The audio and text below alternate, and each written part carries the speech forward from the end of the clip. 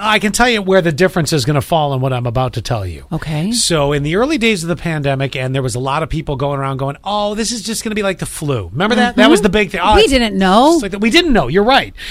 Now, with almost a year and a half worth of research and very intense research, hence there's vaccines, another one on the horizon, so we've heard, and all that. Novavax, I think it's called. I think that's what it's called, yeah. Now this is interesting. Yale University researchers found that a virus that frequently causes colds triggers an immune response that may help prevent a coronavirus from spreading in that same patient. So I'm not saying that having the cold makes you immune. Please don't hear that. That's not what's being said here. Okay. They're saying if you had a lot of colds, there's a chance that could have helped build the resistance. Not to be confused with Allie eating her boogers to raise up her...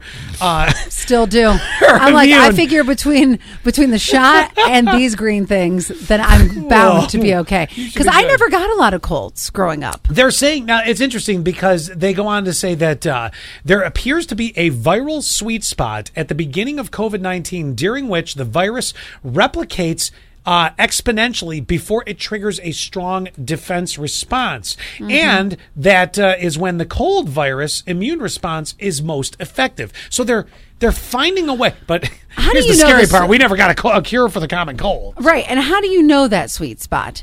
It's the same as, and now I know you always say I know nothing about my body, but it reminds me of like when people try to get pregnant when they're ovulating. I'm like, when? I'm not sure. Not sure. Well, some people know. Some people literally know that. They got their little ovulation thing on their phone. No, some people can physically tell. Women who are that in touch with their body, good for you, because I can't even tell when my period's going to come. All of a sudden, it's a surprise every single month. Hey, look at that. It's Thursday. Yeah, exactly. I will say surprise. This. Also, the difference is, how do they know that? Maybe you missed me saying Yale University. Oh, okay. Just throwing that out.